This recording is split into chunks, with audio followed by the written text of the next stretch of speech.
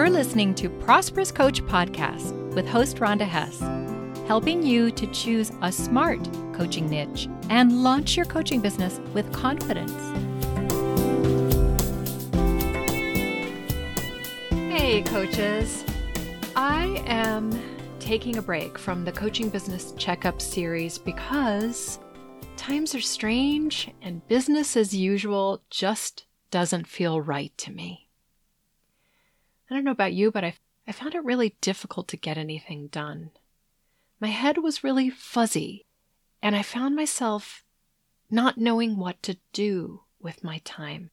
If you're listening to this episode in spring of 2020, individuals in our earthly community are either anticipating the pandemic to arrive in their neighborhood, or they are already in lockdown, and it's unsettling, to say the least. Now, I'm an empath. You may be too. Many coaches are highly sensitive people, and we feel more than our own personal condition. There have been times in the last week where I just felt laid out flat, like I could hardly move, and I realized this is not all me. And so I took more time in the last week to go out in nature and connect with Earth, and more time to meditate and breathe. I also reduced my consumption of the news. If you find yourself especially weighed down these days, do some of those things to help these feelings that may not all be yours flow through you rather than letting the heaviness stick around. And it will help your immune system. Now, there's no doubt in my mind that most human beings will rise to this time with courage and capacity that they didn't even know they have. And one of the wonderful things about times like this is that strife always unites us, or it has the potential to do so. So in this short episode, I wanted to invite you to lean into what drew you to coaching in the first place and to use it for the greater good right now. It's the perfect time to break out your powers of innovation and lead in a compassionate way.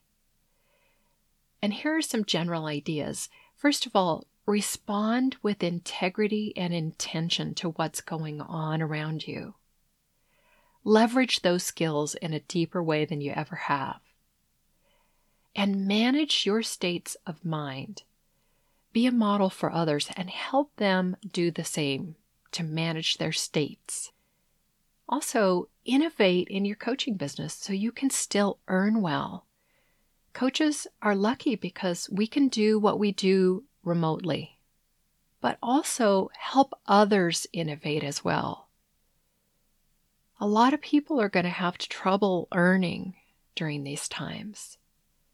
And there are some specific groups that are particularly vulnerable. Now, more specifically, I'm encouraging you to consider what you can do that's extraordinary, more than what you do now, day to day.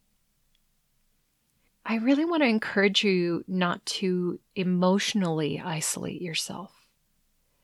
Connect with others more than usual and consider your outer circle. You know, you're in contact with your inner circle quite a bit, but the people in your outer circles, it'd be a great time for you to reach out by phone to connect with them, to show them that you care and that you're thinking about them.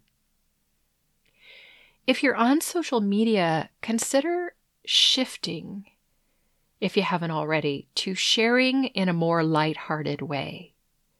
Post more things that warm people's hearts and make them laugh. It'll make you laugh too.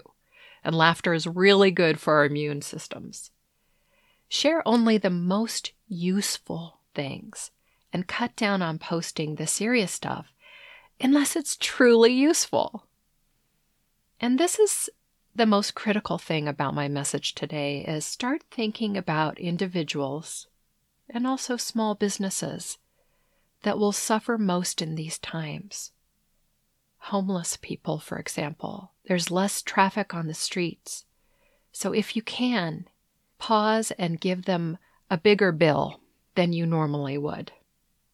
Think about people like body workers or independent restaurant owners and their teams. People whose livelihoods depend on showing up face-to-face or on foot traffic. What can we do to help those people stay afloat, to be able to survive during this time? I have a friend who is a Pilates instructor. One of her clients who recently canceled a session said to her, I'm going to go ahead and pay you for this session anyway because I want you to stay in business. And I was so touched by the intelligence and kindness of that action. And I decided to follow suit with any practitioners that I use. If you normally get your hair cut every month and aren't going to do that this month, consider finding a way to go ahead and give a big tip or the money that you would normally pay them. Who do you know that needs some ideas of how to manage their physical, emotional, or financial life right now? With my friend who's the Pilates instructor, I said to her, consider holding your classes and your private sessions on Zoom. Yeah, it's super weird to do that on Zoom, but it's absolutely possible just by giving them verbal guidance and showing them on a Zoom call. If you have a great idea, either for your own business to help it stay afloat or thrive, or for other businesses or other individuals, I would love it if you would let me know about it.